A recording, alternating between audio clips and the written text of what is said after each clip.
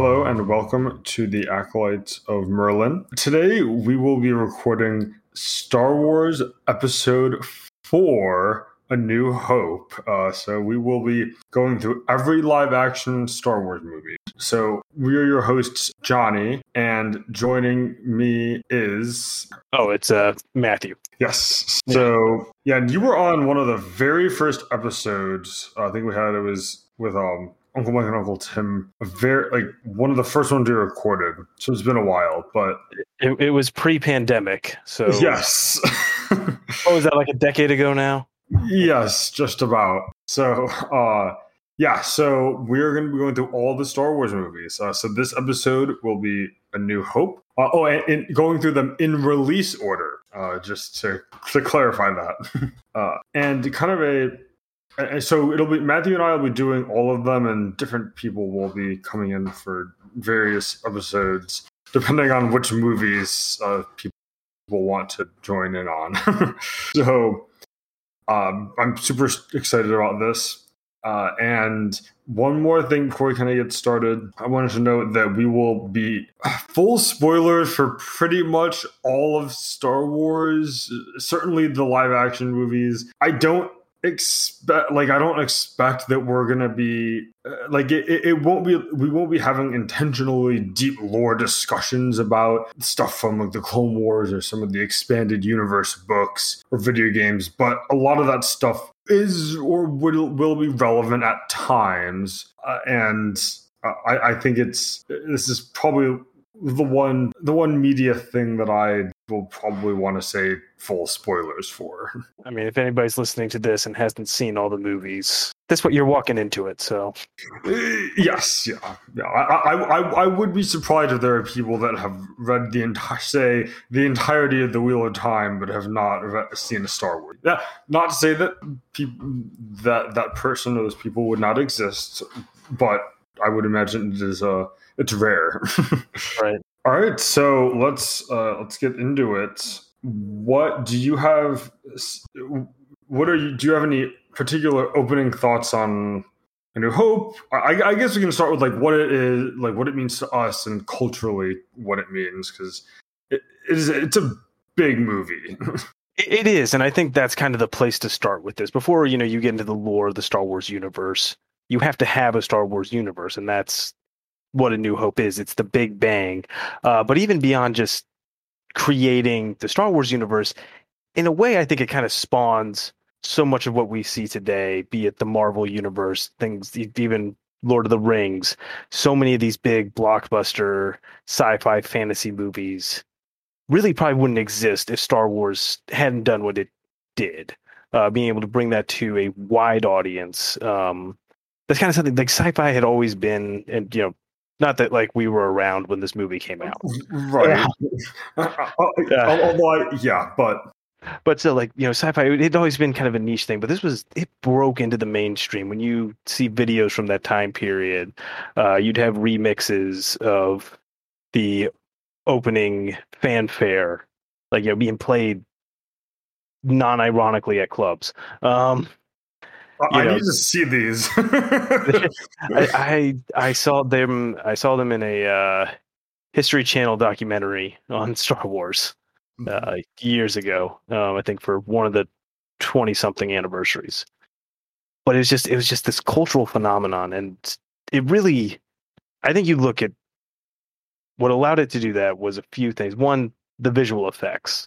Now, real quick, sorry to backtrack before we get onto this. I do want to make a slight correction about Lord of the Rings existed prior to this. It's just the movie. Yes, the movie. Sorry, the movie probably wouldn't.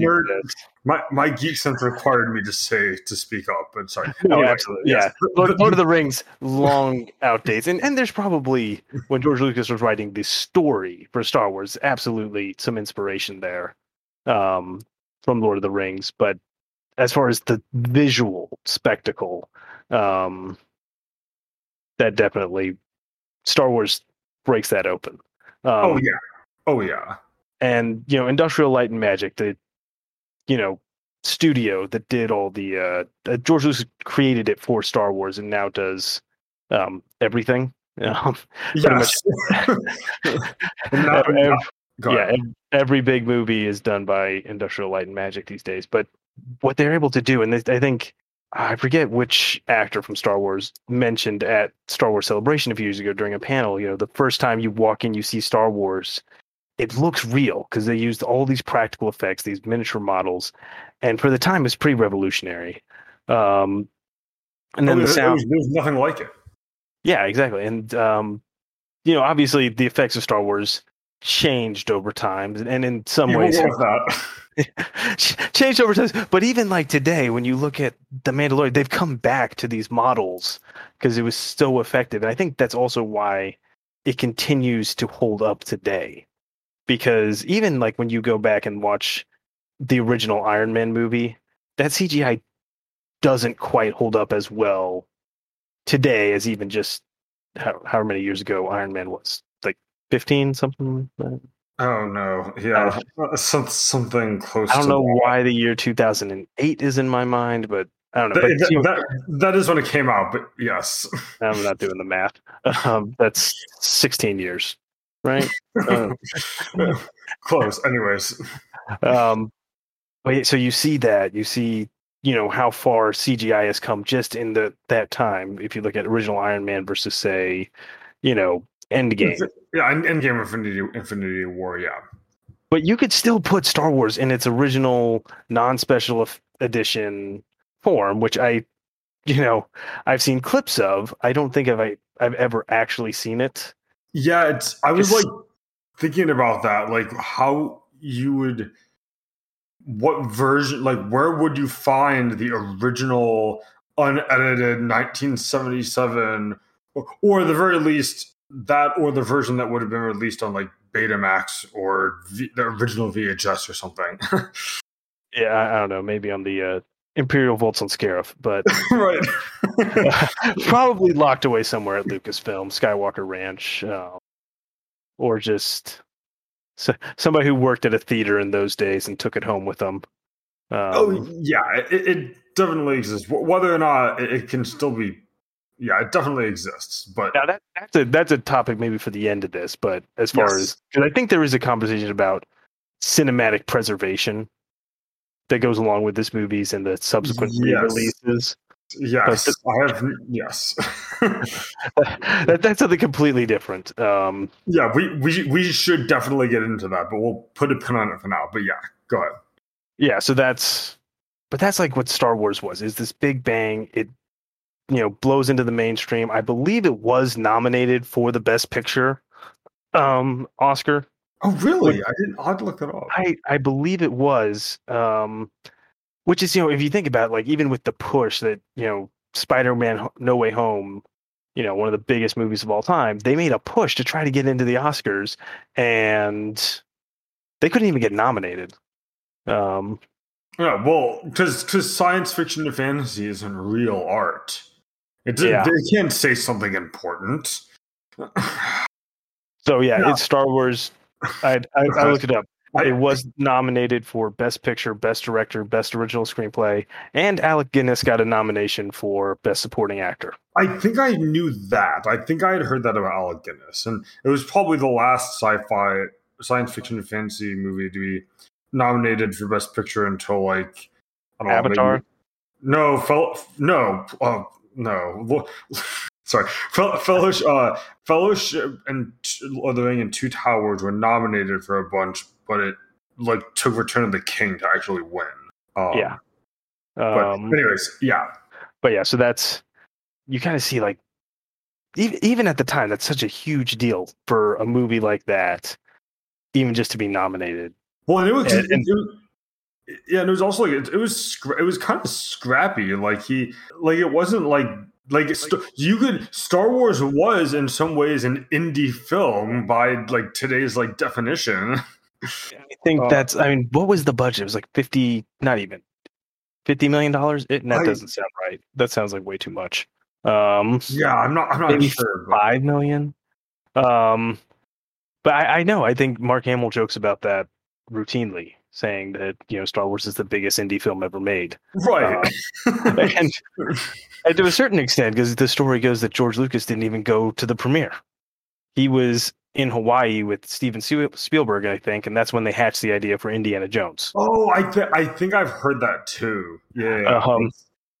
So that's the story. Nobody expected this movie to make it, but it really, somewhat unintentionally, does break into the mainstream in a way that sci-fi, fantasy never really had before. Oh yeah, and I think a lot of that has to do with how it's. I forget where I heard or saw this, but it's basically a distillation of all of George Lucas's influences.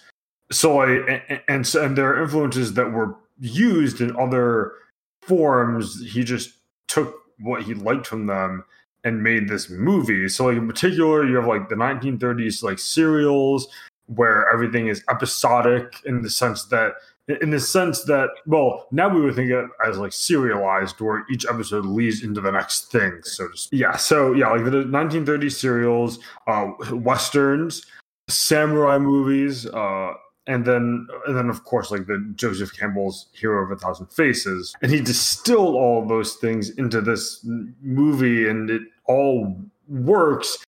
And so, but it feels so original, even though you can very distinctly point to certain things that are like, oh, this like the Jedi are like more inspired by samurai, and like Han Solo and a lot of this stuff it's a west, like he's the scene with Greedo, like that's like a scene from a western when Han kills Greedo, and like the opening crawl, like the 1930s serial, and then Luke's whole arc with, well, at least parts of the Joseph Campbell hero's journey, and it takes these elements of things that had previously been done, but combines them in a way that is wholly original. Yeah, and I think something, I know we're trying to stay focused on A New Hope, but I think something you do see is even as George Lucas has moved away from Star Wars, because he did draw from all those things, you see them come back even today. You see Western scenes in The Mandalorian. You see scenes from samurai movies and samurai. I believe it's a movie that you see that recreated scene in The Mandalorian. And because of that, it does lead to this continuity, which I think can go on in perpetuity, that everything, maybe we won't say everything yet, right, but it's everything can kind of point back, and it feels, cohesive to a certain extent. And I will say, for the most part, Star Wars seems, in my opinion, to be cohesive. I think considering how just like gargantuan a franchise Star Wars is, it does feel remote. It does feel very like there is a feel of what Star Wars is, kind of a space adventure that has some deeper meaning stuff, but is also a lot of fun and has really kind of interesting and sometimes weird and sometimes bad world building. But I think that's also what makes it so great. And I think what made it so accessible was that you can dive as deep or as shallow into Star Wars as you want.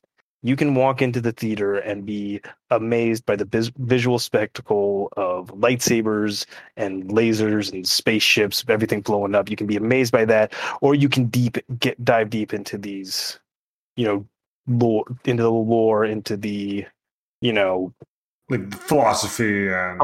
Yeah, that's the word I was looking for. Yeah. So you can, and I think that's why it's able to break in. Because there's sometimes like you feel like when you're watching some things, it's kind of like, okay, well, and I think Marvel is almost getting to this point with the MCU. It's like, if you haven't seen everything else, you're going to be totally lost when you get to this point. Yes, we are approaching that point. Yeah, I'd agree. But yeah, I think Doctor Strange 2 is going to be that point, because I think if you haven't seen WandaVision and you haven't seen Spider-Man, I think you're going to be, what the hell is going on? Yeah, those two in particular, but yeah, but with Star Wars, although it is, I will say with Star Wars, it's funny in that this is pretty much the only Star Wars, certainly movie, that can stand alone. And I think the standalone movies. Yeah, but well, I would say Rogue One doesn't. I mean, Rogue One yeah, can't. Well, Rogue One is a direct prequel to this right. movie. I think Solo could, and really, technically, Phantom Menace can stand completely on Well, its okay, own. yes, that is, yeah. Um, but yeah, I But mean, but that's also part of they didn't know, is there going to be more Star Wars after this? And, remember, George Lucas didn't think this movie was going to make any money. right, So and there was I should have looked up the book. There was a book that was written. That was the original. Splinter of the Mind's Eye. Yes.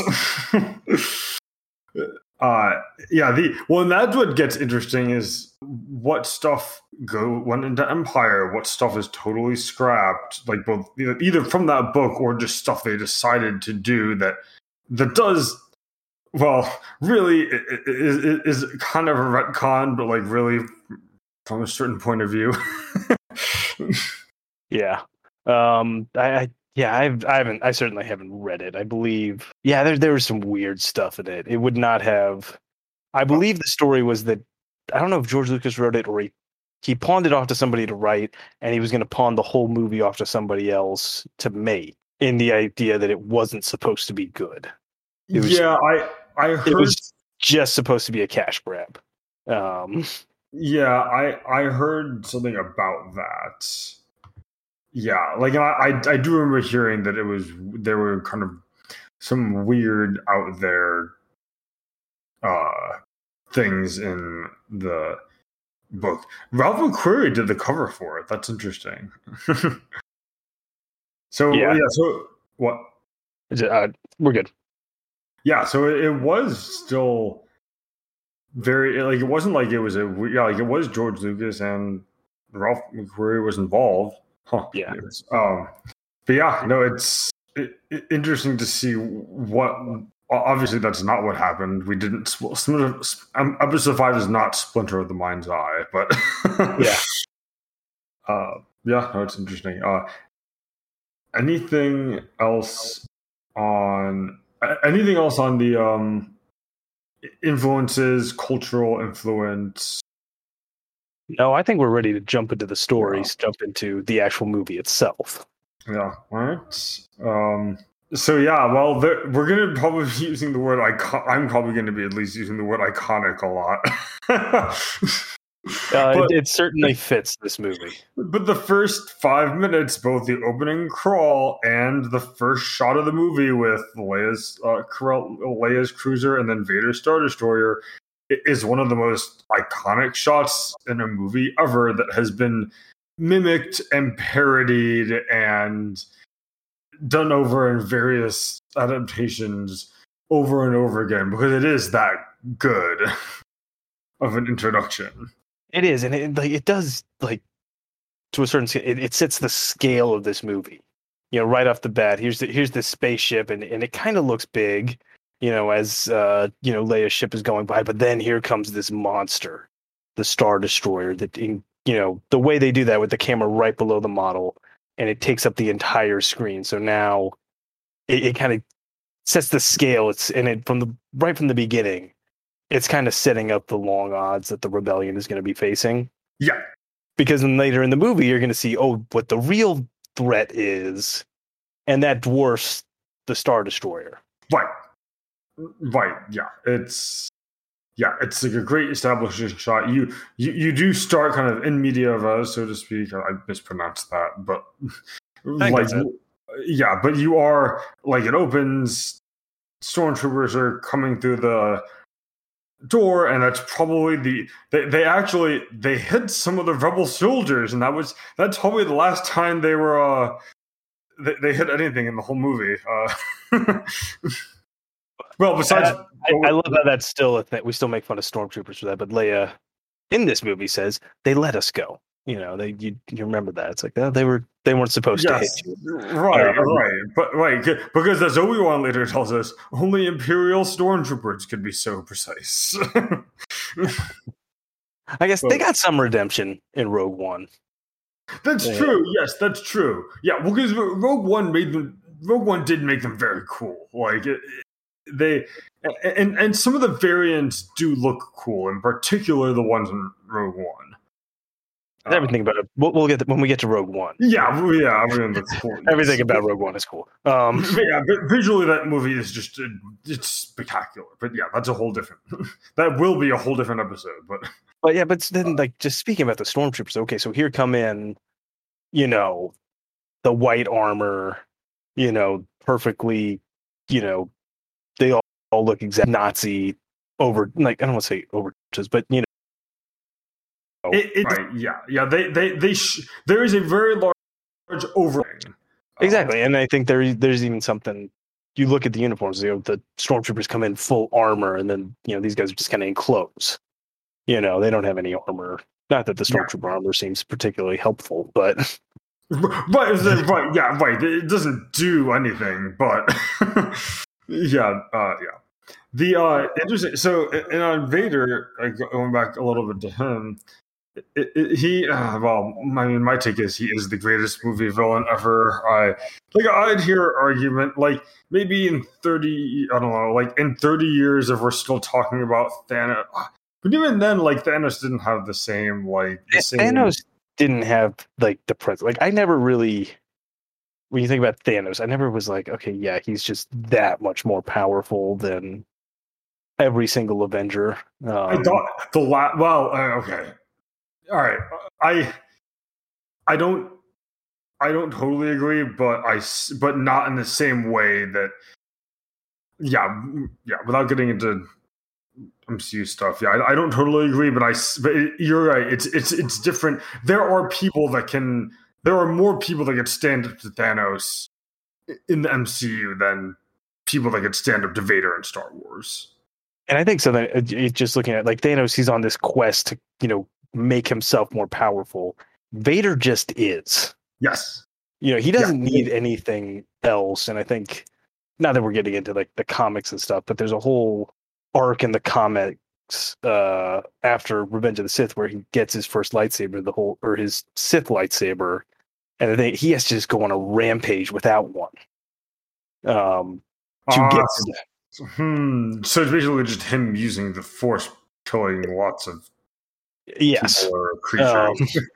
And that's what it is. He eventually has to track down a Jedi Master who survived, to kill him and take his saber, and then that will become his eventual Sith saber. But that's so much part of Vader's character is that he is fear. He is power. Strength. Strength. And it's what's funny is he's only in the movie for 8 minutes and 6 seconds. In A New Hope, or roughly, and that's pretty. Which gets into like he does a lot with his screen time. James Earl Jones kills it, and he gets like really good lines. Yeah, the lines are written very well. And even just like obviously the voice of James Earl Jones is something, but David Prowse does carry the character very well. Oh yes, I mean he doesn't talk for the first like a minute he's on screen or something while he's just walking through all the corpses of the rebels and stormtroopers, and you're like, oh, this guy's in charge. He's in charge, and I don't want to mess with him. Yeah, and then just one of the scarier scenes where he just the first time we see him force choke someone. Yes. He's not speaking at all. There's not it's just that until Tarkin tells him no more. Then it's just as you wish. Doesn't. And I think sometimes with Vader, just like it's the less is more with him. Yes, agreed. Yeah, he never really monologues. No, I mean like a little bit in Empire, but like that's not. I would say it's less monologue-y. It's more a conversation. And then when you kind of figure, or at that point in Empire, that he's not trying to kill Luke. Right. Yeah. And so he does have to talk to kind of accomplish his goal. But that's for another time again. Yes. I think we're gonna say that a lot today. That's for later. Yes, that's going to be a theme throughout this whole podcast. This whole all of these episodes is we're going to save that for that episode. But Yeah, which is the great thing about Star Wars, in my opinion. But yeah, no, I agree though. Less is more, and it's interesting. The going to Tarkin a touch the interplay between him and Tarkin. He obeys Tarkin in that scene. The as you wish. It's which is also brings the point that Tarkin is the main antagonist of this particular movie. Even though Vader is like the main, like when you think of Star Wars and villains, you think first of Vader. For this movie, Tarkin is structurally the antagonist. he is, and I think he is a very good just metaphor, or just he's a good representative of the Empire. Just very cold, calculating. Yes. I guess you don't really see that. You never really see in the movies, at least in the original trilogy, the anger of the Empire. Go ahead. Yeah, so it's not like this anger. It's kind of just like this, faceless entity that's there to destroy you. And like after they destroy you, they're not gonna celebrate. They're not gonna, throw a party or anything. It's just back to business. Right. And I think there's like a terror in that, to make, if you think about it, like you're a rebel, and what they want to do is they just want to crush you and your spirit, make you feel like you were insignificant. And I think that's what that's Tarkin's line, the insignificant rebellion. Yes, and the destroying Alderaan to him is just it's a checkbox on the list of things that might get Leia to talk. That's exactly, and I think you see the emotion Leia gives in that scene, and Tarkin's just like, yeah, you can fire when you're ready. Right? He's like, yeah, okay, destroy the planet, and which speaks to Peter Cushing's he's so attitude about the character. Although that scene that there are some some of the accents in that line in particular. I call it Leia's foul stench line. I don't know what quite accent that's supposed to be. I mean, a lot of the Empire have like British accents, but like kind of sort of British accents. I believe that is what they go for. A lot of the film was filmed in Britain, so yeah, it makes sense. You get a lot of British. You get more British actors. That makes sense. It's just funny, like when they try to maybe it's just the Leia. There's certain line readings that are kind of funny. Luke has a lot of funny line readings, but which I guess that we got to get to the. We talked about the antagonist, the protagonist of us all, Luke. Luke is like the kind of protagonist of all protagonists in some ways, just in what he kind of represents as a character and culturally. He does, like, really, he's, and I think obviously it's Joseph Campbell's hero journey, ordinary person, call to action. He rises up. Right. But I think also, if you kind of like view him, he's a very good vehicle for the audience. He's this guy who's lived on this one planet his whole life. He knows there's more out there. And I think he wants to see it. And I think that's kind of how the audience feels too, because George Lucas definitely is less is more. He doesn't show or tell a lot of things. You think about for the first 40 years of Star Wars, nobody has any idea what the Kessel Run is. Like we don't he just, Han Solo spits out this line. It's the ship that made the Kessel Run in 14 parsecs or 12 or whatever it was. Which for however many, that's what I think world building wise, the original trilogy in particular, and a lot of it, this movie and Empire in particular, you get a lot of those subtle world building things. Like we'll talk about the Cantina, which is probably the best example of that. But yeah, like those less is more you see glimpses of things like all the aliens, and you can kind of get a sense of where they're from, but not entirely. But you don't need to know. Exactly. You don't need to know, and that's it. But you want to know. And I think that's what you get with Luke is, he wants to see this galaxy. And then by the end of the movie, the audience wants to see more of this galaxy too.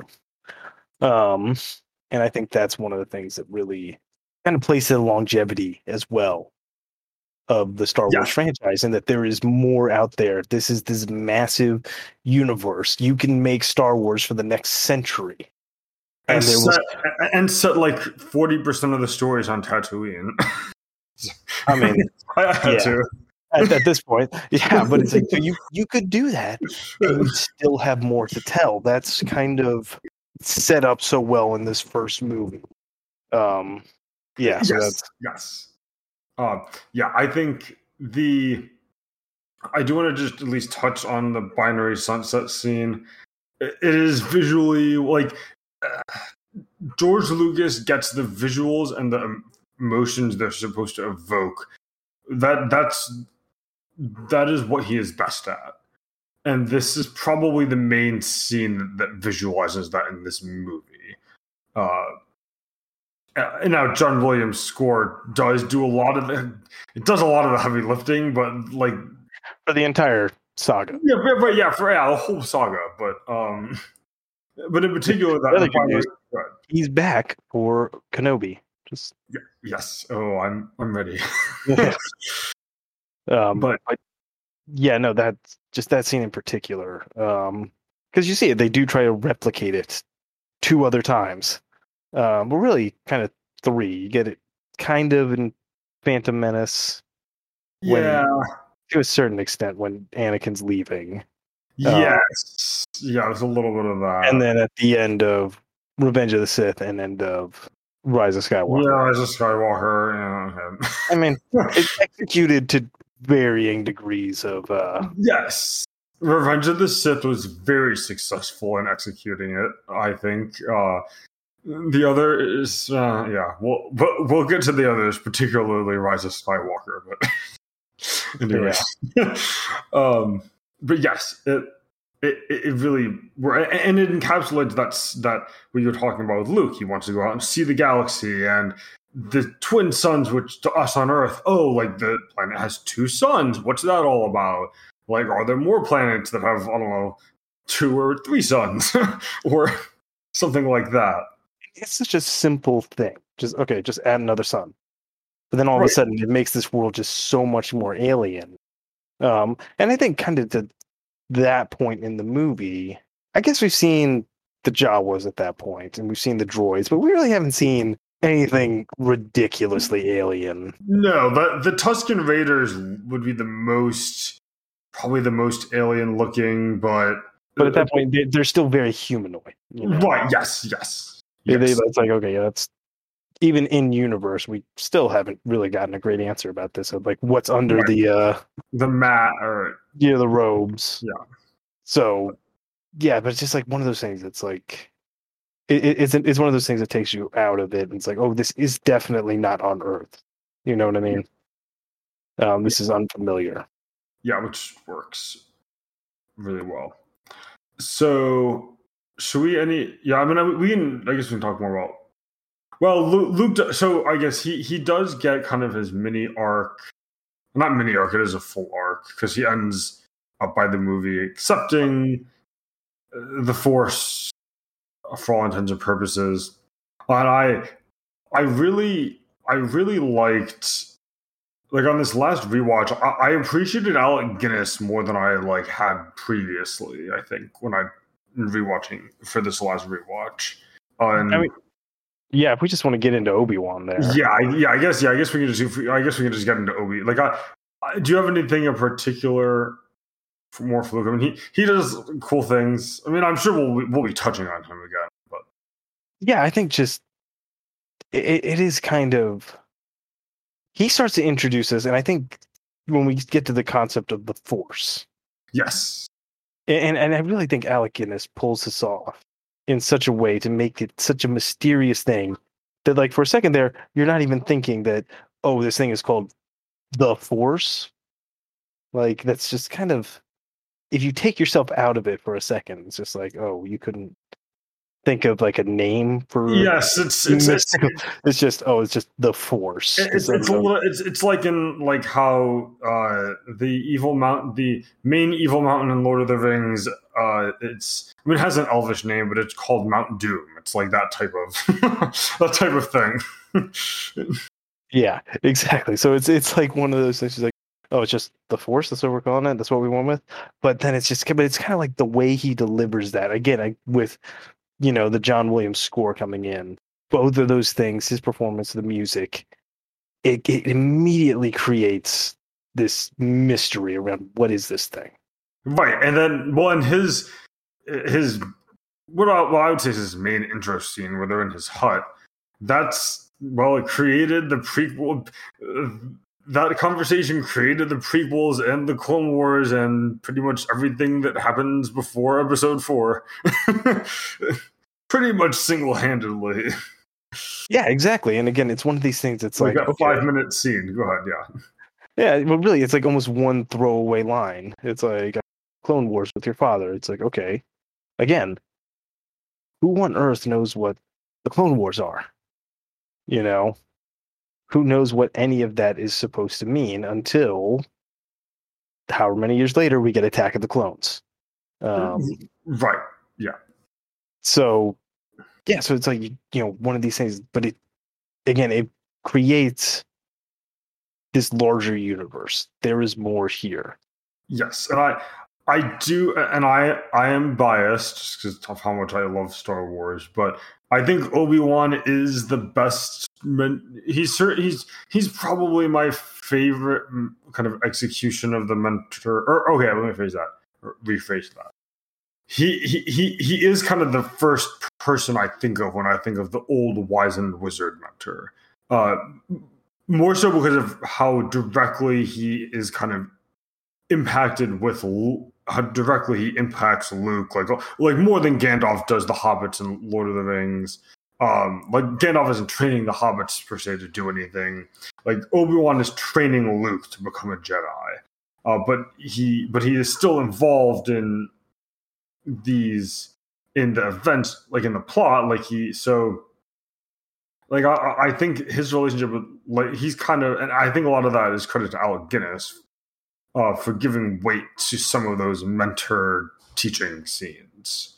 Yeah, I definitely think so. I think it's, and in a way, he's less teaching. He's more exposing Luke. Yes. Okay. Like he's it is teaching in a way. He's opening these doors. Because obviously Luke is not really, he's not a Jedi by the time by the end of the movie. He's not at the end of the movie, but he's definitely showing Luke, like, this is the power inside of you. Go forth into the galaxy and start your journey. Until his journey, because you kind of see it. He goes on this massive journey, and I think, we're still seeing that journey play out, all the way up until The Last Jedi. Yes. He is on this path, and I think you could look from the point where he begins to the point where his journey kind of comes to its final conclusion. Because, and we can get to this. We'll get to that then, about the end of Luke's journey. Yes, and and there's like also complication. Yeah, but yes. So, and I think go ahead. Yeah, so that's where it's kind of, I think Obi-Wan fits in, but then he does later, as we get through the movie, he kind of shows. He also kind of, I guess, he shows Luke the power. Obviously, he shows him what's out there, but he also kind of shows it in action. He's the. He shows the lightsaber in action. He shows the power of the Jedi. You kind of see this old man. How is this old man the most advanced battle station ever created? I'm sorry, you cut off for 1 second. You said, how is this old man like sneaking around the most advanced battle station ever created? Right. Enough to the point where he's getting into the, secure areas to disable the tractor beam. And it's just it's the Force. Right. Well, now it's back to the Force and that wisdom, and it's his line when Han's like, "We should just blast our way out," and no, there are alternatives to fighting. Now, ironically, he does end up fighting, but how they actually escape is because of his alternative. Exactly. And really, his fight is purely to let them escape. Yes. Yeah. Because he had Obi-Wan, but at that point, Obi-Wan fulfilled his mission. Luke is ready, and the rebellion is as ready as they're going to be to make a legitimate go at taking down the Empire. Yeah, exactly. And that's a good way to put it. Like, you look at his mission, especially with the benefit of having Obi-Wan's, well, it was complete until they announced the miniseries. Right. Yeah. Yes. Not complaining that we're getting more of his story, but you get to see, what was his mission, especially when you do look at Revenge of the Sith, this peaceful resilience that he knows he is not the one that can finish this fight. His mission is to, inspire the one who will. Yeah. Yeah, which he definitely does by the end of this movie. Yeah. So, yeah. So I guess where are we? Are we in the movie right now? I guess we're like on the. I mean, we're like on the Death Star. If we're actually tracking what we've been talking about, but we can just go back and talk about Han. Yeah, I think because Han is definitely such a pivotal part, obviously, to the movie. Right. Yeah. Well, and it's interesting that he's a foil to Luke in a lot of ways, which is interesting because he's and to Obi-Wan almost. Yes, and to Obi-Wan. Yeah. I think because I guess if you kind of look at it, it's almost like the angel and the devil on the shoulders for Luke. You got, Obi-Wan take up the bigger mantle, learn the ways of the Force. You will become a leader in this movement to restore balance to the galaxy. And Han, screw it, kid, take the money and let's go. Right. Yes, pretty much. Yeah. Yeah. But what a great intro for Han as just a character in the cantina, which is starting with probably our first big controversial Star Wars thing would be the Han scene, but and does he or does he not shoot first? Yeah. I mean, he did shoot first. He did. He did. He did, but it's a better scene when he does. Yes. It is a better scene when he does. I mean, especially, in some ways, you do see it in Solo. He shoots first. Yeah. they want to. And as what's the guy say? Like, that's the smartest thing you could have done right there. Yeah, there is something to be said for kind of the meta interplay between decisions that Disney made and presumably both perceived and real fan reaction to things that George Lucas did from Phantom Menace to like kind of the prequels in general. Yeah. And kind of just all the various changes he made, but yeah, that is one of those things that Disney did. That's like, hey, look, we know we get it. You didn't like it. Here's a little wink, wink at that thing you didn't like. But yeah, but like you said, this is like the perfect opening for Han. Actually, in a deleted scene when they first walk in, he is kind of getting it on with a girl in that booth. I need to. That's funny. It was part of, again, another Star Wars Celebration panel where they unearth a bunch of lost footage, cutscenes from the original. There's Luke at Tashi Station.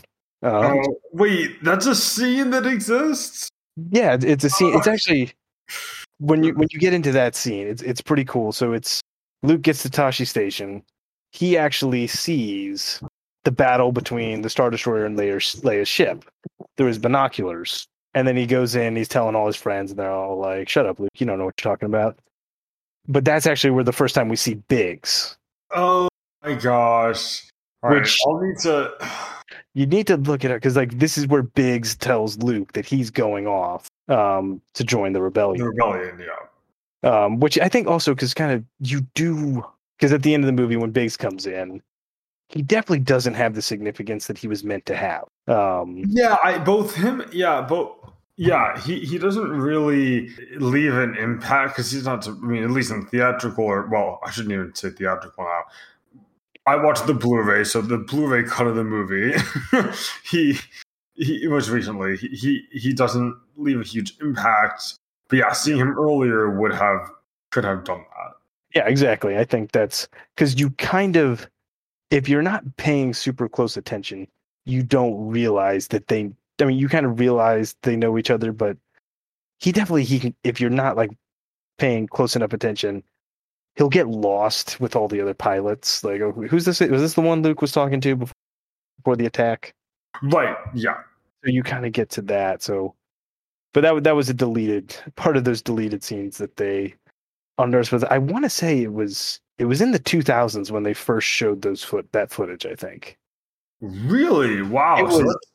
It was years after the time. You think about it, like back on VHS, they didn't have the DVD extras back then. Right? Yeah, you're right. They were. So I think it was very literally lost footage that they were just like, oh hey, we found this. Yeah, show it to everybody at Celebration. They'll appreciate it. Yeah, that is really cool. So, so back to Han. You walk in. Harrison Ford is just sitting there like the coolest dude in the galaxy. It is, and he feels very different even in that scene from any other point in the series. Mm-hmm. He does, and then there's also just you get this feeling from Obi-Wan that he's not taking him seriously. That this guy's like full of himself, right? Whereas Luke totally was gonna like Luke. He could have eventually sold Luke on whatever he wanted. Obi-Wan weren't there. As to a certain extent, Luke wanted to be him. Yeah, you think about here's this cool dude. He has his own ship, riding around the galaxy.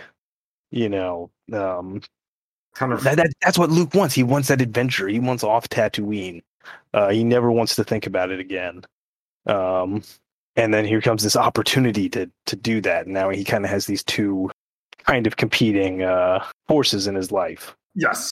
And of course we meet Chewbacca here too. But yes, Chewie is in this scene. Also, so is the one instance of lightsabers not cauterizing a limb, and our first. I think it should be our first dismemberment via lightsaber. Dismemberment that remained a trend. I don't think we made it through the sequel trilogy with somebody losing a limb in their premiere. I think you're right. I'd have to double check, but I want to say The Force Awakens. There is not a dismemberment.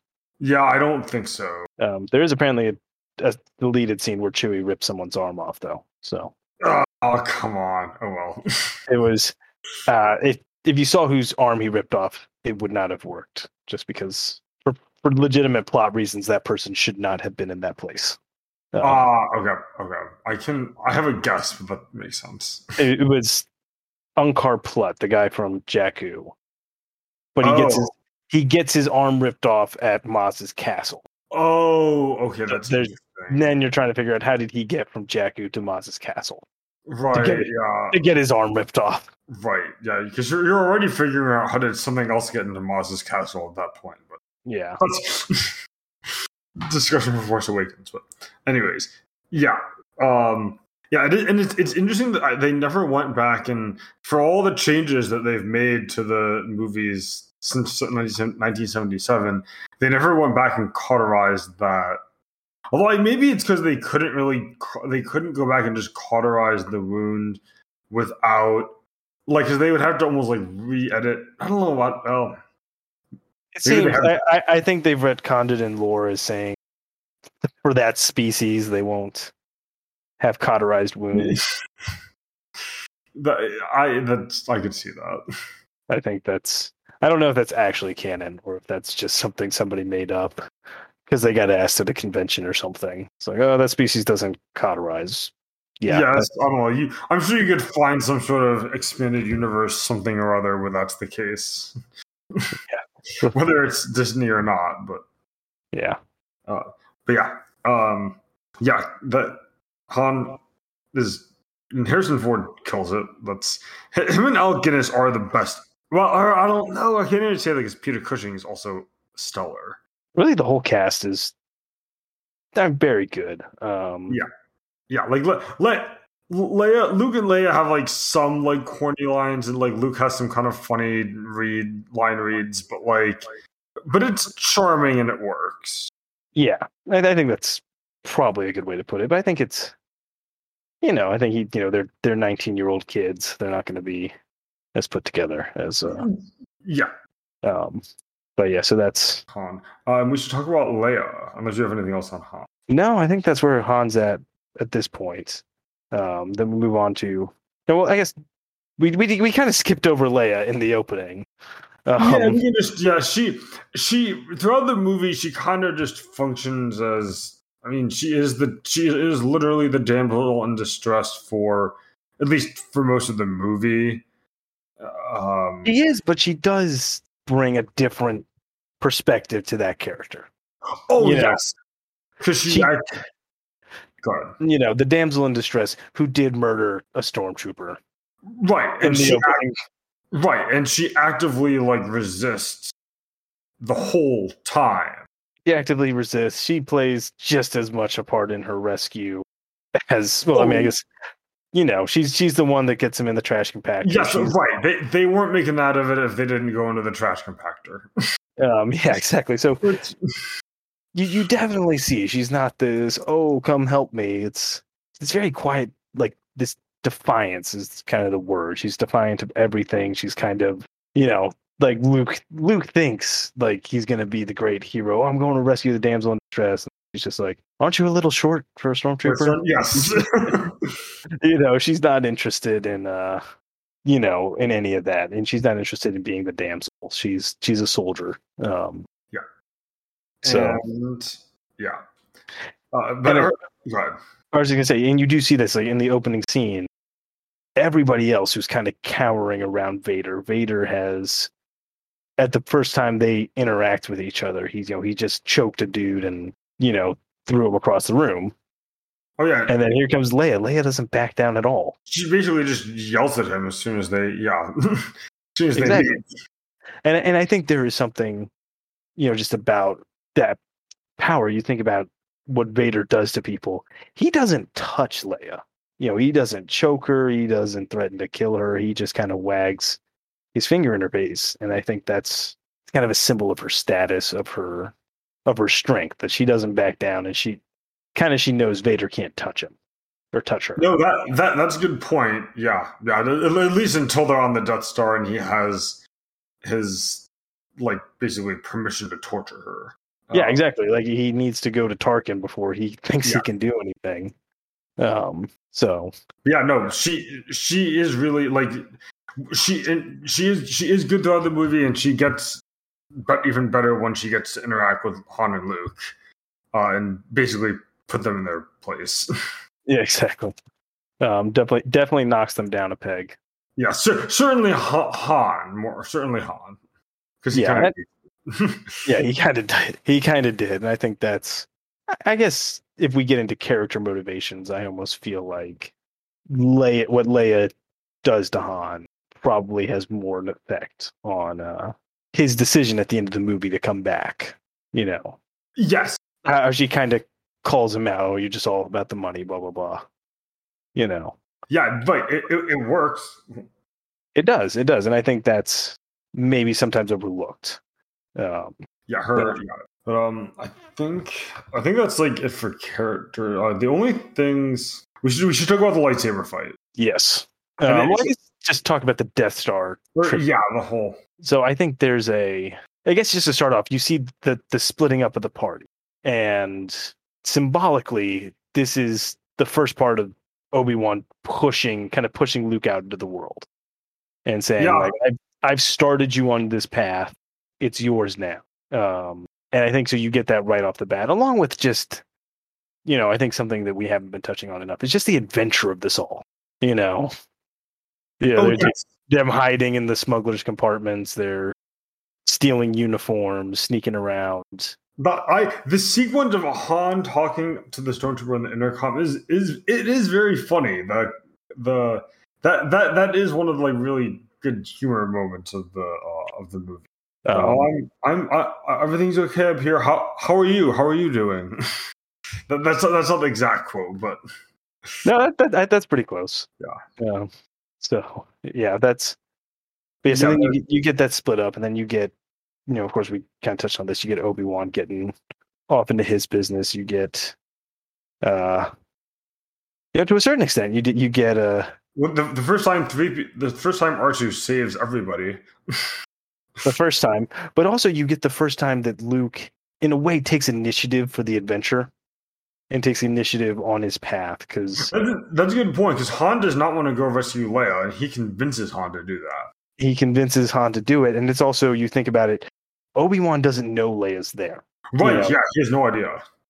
He has. Maybe he like knows through the Force. If we wouldn't kind of get into that, maybe he does. He does feel that, and he kind of feels like, oh, hey, this is the moment where, the Skywalker twins come back together. And that's in some ways almost like a double whammy on his mission. He kind of gets the bonus points, like, oh, I got Luke off on his journey, and I got him linked to his sister. So I think this is the first time we kind of see Luke make an affirmative decision and not just go along for the ride.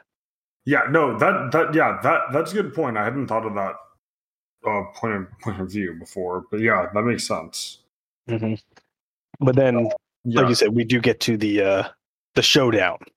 Yes, and it's interesting because it's not the climax of the movie. Like, this is the end of Act 2. Which something I didn't touch on is that Star Wars or A New Hope, I should say, is in large part it certainly did the most. I don't know. Someone that's much more into movies than I could point this out, or certainly point this out, but that it certainly popularized the 3-act structure, and is like I know it's like anecdotally I've heard that it's used to teach like how to use the 3-act structure, at least like in cinema 101 classes. Yeah, absolutely. It does kind of have these 3 very definitive points in the movie. You have that you on Tatooine, get off Tatooine, get to the Death Star, attack the Death Star. I think another thing is it does kind of, at least from a cinematic perspective, it kind of keeps you within the parameters of, remember, this is a 2-hour movie, like you can go a little over, but when we get into 4 hours, Zack Snyder's Justice League, you're going to be losing people. People aren't going to want to stick around for all of that. Yes. Which even like me as like a kid watching this movie, there were parts where I remember being like, oh, now they're in the trash compactor, and all right, he's having dinner with Uncle Owen and Aunt Beru. Yeah, I think that's just something about older movies. They're not. Oh yeah. That's a when you're a kid thing, and also an older movie pacing thing. Because I guess like when you compare it to something like The Force Awakens, which is very similarly structured. Yes. Who could say that? It's very similarly structured, but they're off Jakku in like 20 minutes. Yeah, right. They're off Jakku. They're also, the adventures on Jakku are a little more action packed.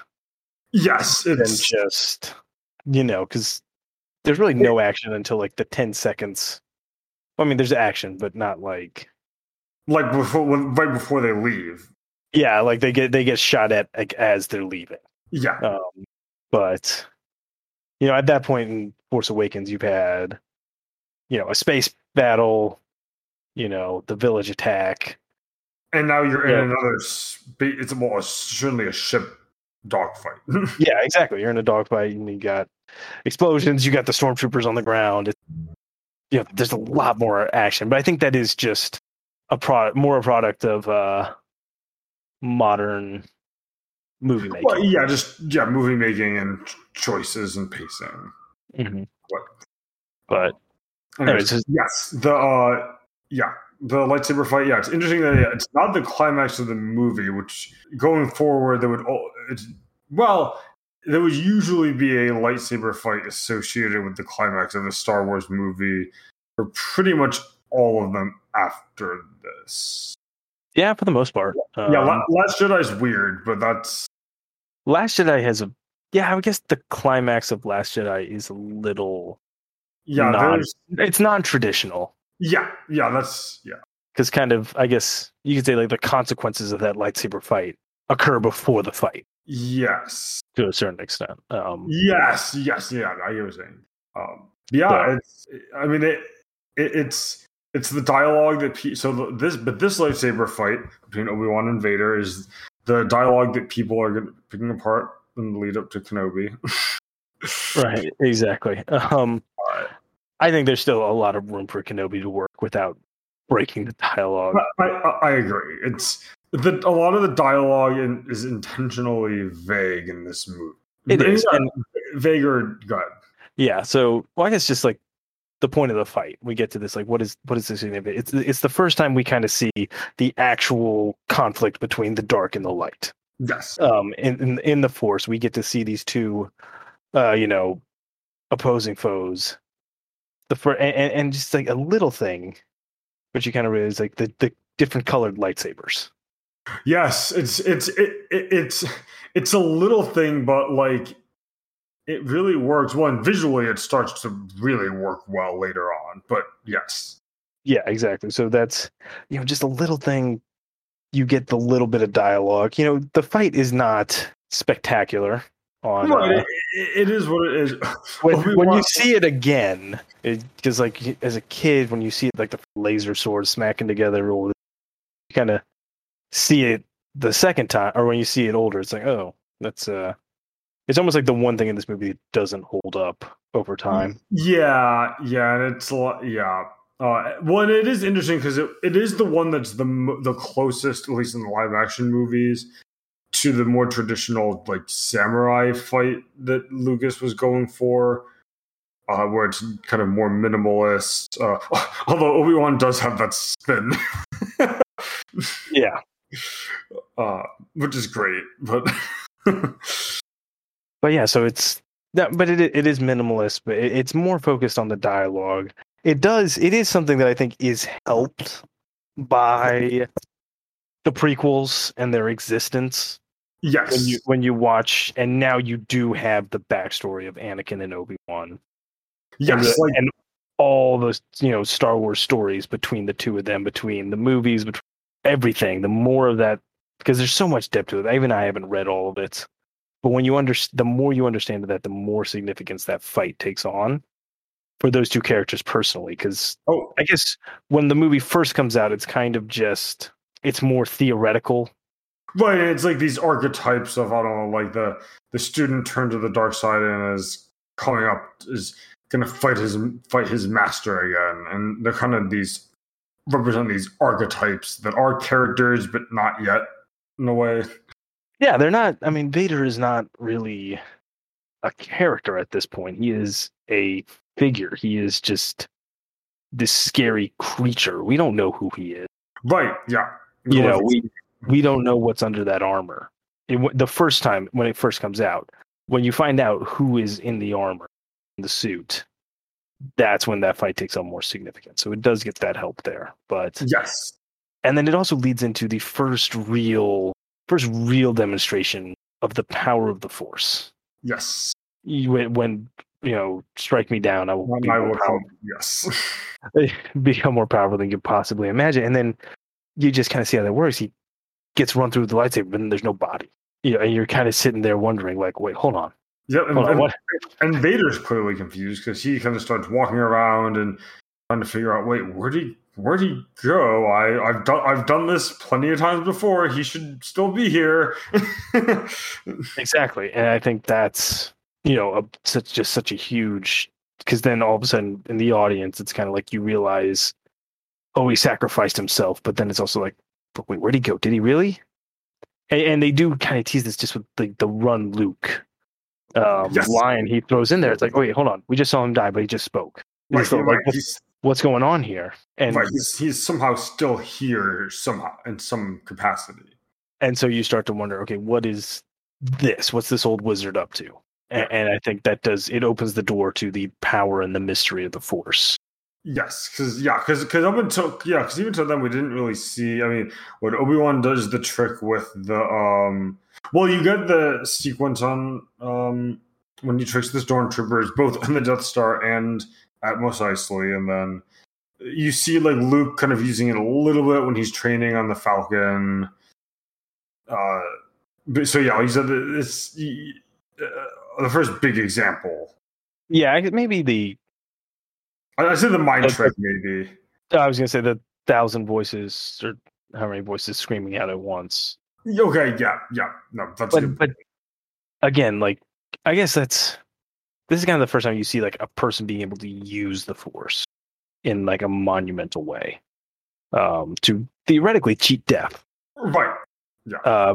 But the audience, you kind of don't know exactly what happened. But again, the mystery of the Force is what I think makes it such a powerful tool, for the storytellers. Yeah, which it's a very, I'll say, soft magic system, but they like well, I'm not going to go into a whole thing about the Sanderson laws of magic, but it works with how the characters solve the problems. Exactly. Yeah. The battle of and also like his death is kind of it's significant. It's a big hero's journey step, and like when you're a kid, it's sad. It's like, oh, Obi-Wan's gone. Yeah, when you're Luke, you're really completely heartbroken while your sister's sitting there having just lost her planet. Right. Yes, I saw that meme recently. Maybe I don't know. Like did the old man you just met yesterday die? I just lost how many billion people on my home planet. Right. But yeah, so then we get to the battle, the climax of the movie. And I will just start by saying the best scored scene in movie history. Oh boy, I'm gonna have words when we do Phantom Menace and Revenge of the Sith. But go ahead. I guess like when you hear that, like if you just hear the piece, you hear it's more because it's not because it's the best musical piece. Yeah, no, I get what you're saying. It fits every scene, and if you can just listen to it, and if you've seen the movie as many times as we have, you can kind of see, like, you can close your eyes and you can see where are they now. Yes, what are they doing now? And I think it helps so much, especially. We talked about how amazing the visual effects were, but there were certainly limitations on what you could do. Right, and this is probably the scene that uses the most amount of those tricks that they had to use and such. Yeah, exactly. But even then, you can't have these crazy, because I guess, Top Gun isn't out at that point, but you don't have a real X-Wing that you can go up and strap a camera to.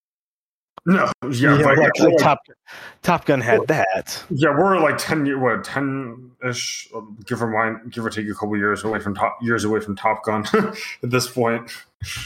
Yeah, I don't know. Late 80s. Now we're finally getting our Top Gun remake sequel. Which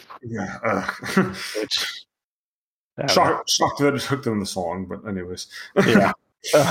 So anyways, I think the musical score for the whole thing helps elevate. It helps, I guess, smooth over the limitations of the effects, especially when you kind of. I guess the best comparison for it would be to Rogue One. The fight you see in Rogue One, which scene? The space battle at the end. Yes, the attack on the shield gate, the battle between the ships, the Star Destroyers. You see, they're clearly not limited by technology there. Oh, yes, I got what you're saying. What the X-Wings can do, the maneuvers you can show. Yes. You show them, dipping and diving between the structures of the, flying alongside the ships, the Star Destroyers and stuff. You don't get that in A New Hope as much. Because they couldn't. Yeah, the maneuvers are very slow. They're very, how do I put this? They're very deliberate.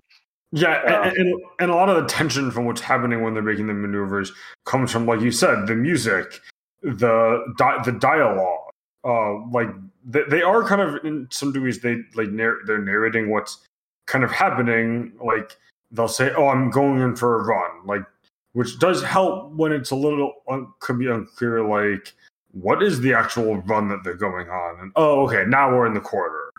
Exactly, yeah, and I think then there's like when you look at the actual trench run, they're not maneuvering.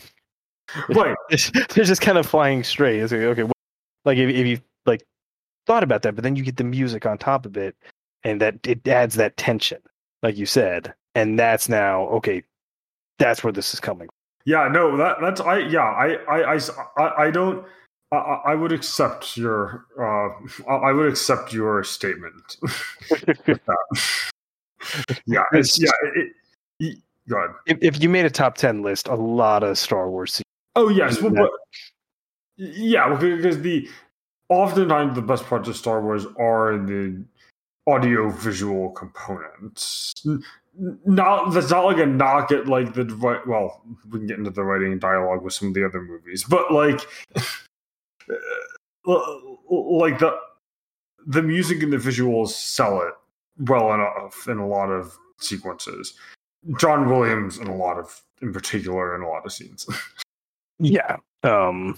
It's what takes this movie to a different level. This is just another sci-fi movie up and until you add not just another sci-fi movie, but it's definitely not. It's not what it is without the score. Yeah. So. Yeah. Well, yeah. And we get his big hero's journey moment for this movie when he switches off his targeting computer, and that's what lets them win. Yeah, exactly. So you get this first, and then again, it comes into the mystery of the Force. It's just this thing. Luke doesn't understand it. We certainly, the audience doesn't understand it. But hold on, how's Obi-Wan back? Where's his voice coming from? And then all of a sudden, he uses the Force. In the first significant way we see Luke. Yes, yeah, for Luke certainly. I do love that Tarkin never thought they were going to lose. Even like his last shot, he's kind of just looking out pensively, and then the Death Star explodes.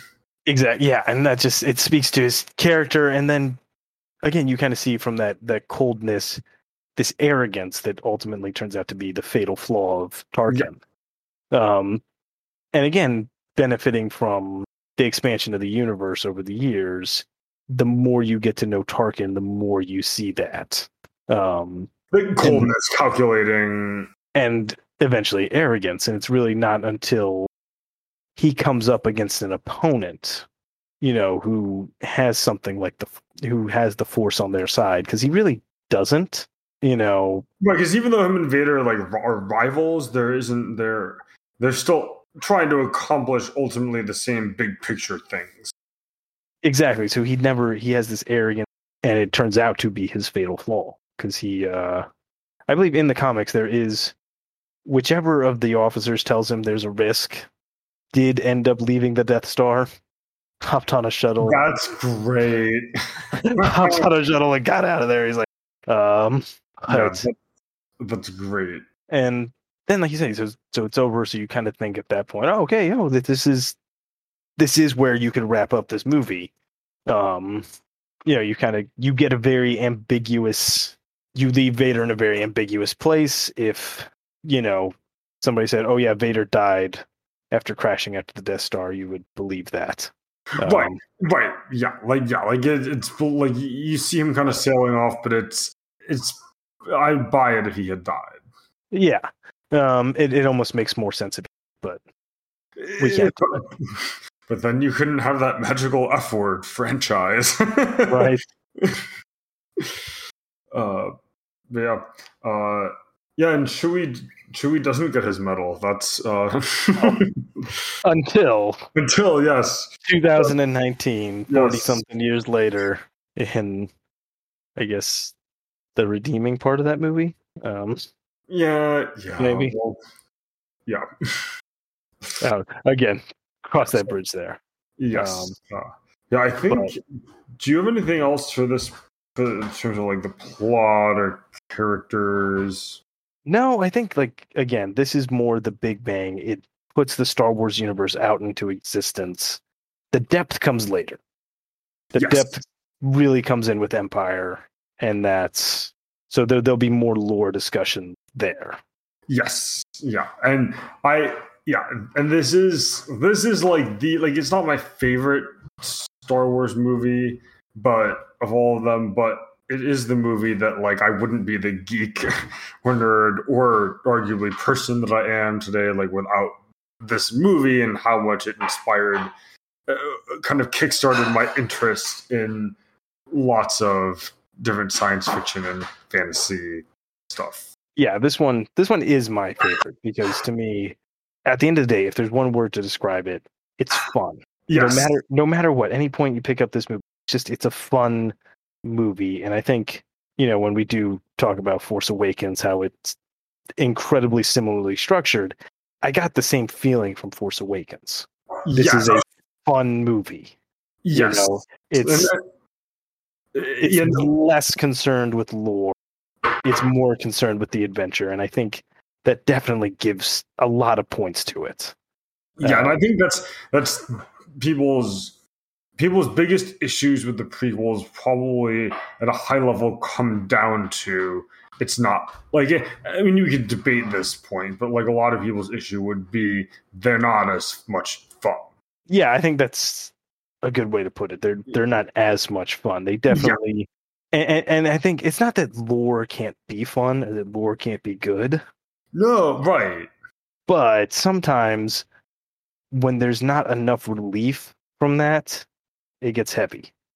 Yeah. And that's where you run into issues. We'll have lots of discussions about that when we get there. But all right.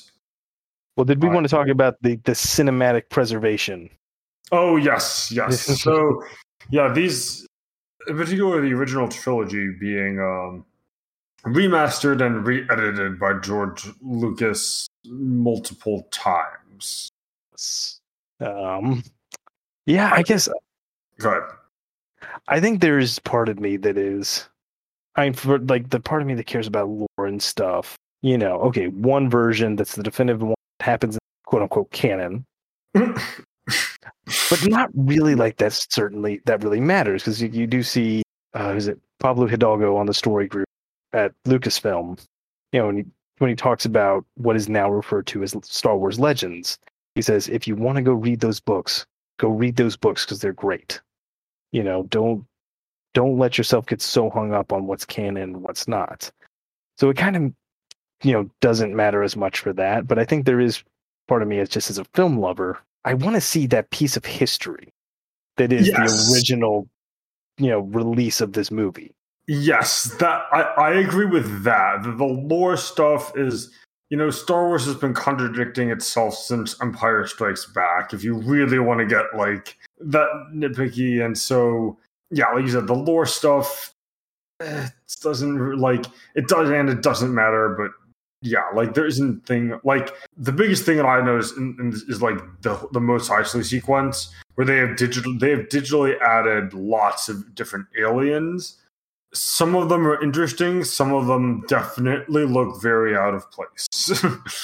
Yeah, there's like one part of it where there's like a CGI creature just covering the entire camera. Yes, it's like they're in the land speeder. Yeah, and it's like nah, that definitely wasn't in the original, and it's definitely CG. It is, and I think maybe part of it is that at the point the special editions were made, like we were talking about earlier, what really helps these movies is the original effects look really good because they're real. And then when you put CGI, it advances quickly. And so at the point those CG characters were added in, they weren't great for the time, and they're certainly not holding up today. Right. And I think it kind of breaks that immersion that the practical effects really gave it. Yes. Yeah. Another point on that. Okay, wasn't Jabba in the original version like just a guy? Yeah, it was a big like Scottish dude. Yeah, and that's why the line like Jabba, you're a wonderful human being. He's literally just a human. In that he was also not in the original cut. I also remember that. Yeah, I also remember Jabba does not appear until Return of the Jedi, and then Return. And Boba Fett was obviously not there either. Yeah, that was something I more definitively noticed this time. I was like, oh, you're definitely not in the original version of this.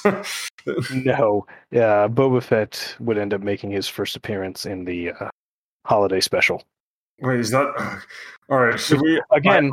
Piece of Star Wars. I'm sure it's out there. I'm sure. So I have never seen it. Should we do it? I have not seen it either. I don't know. We'll save that for Christmas. We'll watch it during the holidays. We'll throw a big party for it. Yeah. All right. Anyways, it is interesting just to track what changed in the different versions. Obviously, well, the big one, is we already talked about the Han shot first. Mm-hmm. And really, I guess that's probably the only canon thing that would change. Right. I can't think of much. I mean, really, like the Jabba scene is more a deleted scene that got re-added. Because it was originally shot there. Right, and that doesn't break anything. It's not like the it's not like the General Grievous, you're shorter than I expected, where now we have to do a whole show making sure the two characters don't meet. Like, it's nothing like that. Yeah.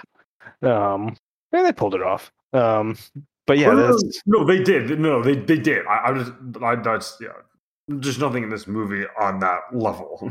Yeah, and I do think to a certain extent it does.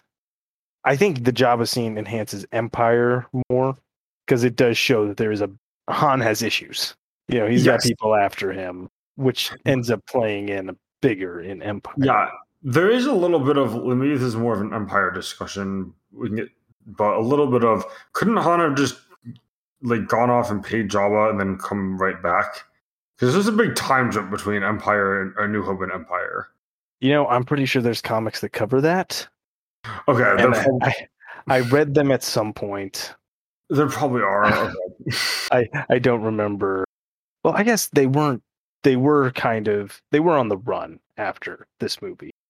It's true. Yeah, they did have the Empire on their tail the whole time. So, yeah, Han would have had to have shaken the Empire off, gone to Jabba, paid him off, and then gone back. So, yeah, that's a good point. All right, I think should be good. That's a good spot for now. Yeah. So we will. Yeah. So we're going to be going through every movie or every live action movie. So we're not doing the animated Clone Wars. I think that's a whole. Any ancillary stuff would be a post Rise of Skywalker discussion. Right. I'm open to potentially doing more stuff after that, but I would want to. Yeah, maybe just an overview of the Clone Wars and Rebels series. Yeah, we don't have to give. Not that the Clone Wars movie was bad, but it's not. I wouldn't want to. It wouldn't be a pretty episode to record. We'll put it that way. It is also short. Yes, it is short. Yeah. Yeah, I do think we will probably we might do a rankings episode at the end. I think that could be fun. Maybe after the Rise of Skywalker, after we get all it would be venting. Yes. So. We'll cross that bridge when we get there. Yes. So all right, yeah. So this has been our episode, the beginning of our Star Wars live action movie journey. This has been our episode covering episode 4, A New Hope. We are your hosts, Johnny and Matthew. And thanks for listening.